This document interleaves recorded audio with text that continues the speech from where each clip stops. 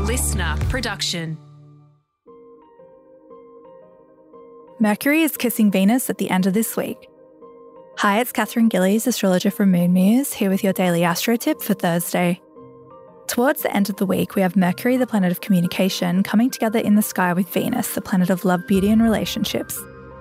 This energy encourages harmonious communication and really sharing the affection you feel with the people in your life. It's a beautiful transit to give compliments, but also be making sure you're being open to receiving them as well. Today and tomorrow are great days to create win-win situations with the people in your life. So whether that's a hard conversation you've been putting off or simply coming together and having a meeting of the minds, today is the day to do it. That's all from me. Tune in again tomorrow morning for your daily astro tip, and don't forget to follow me on socials at Moon Muse.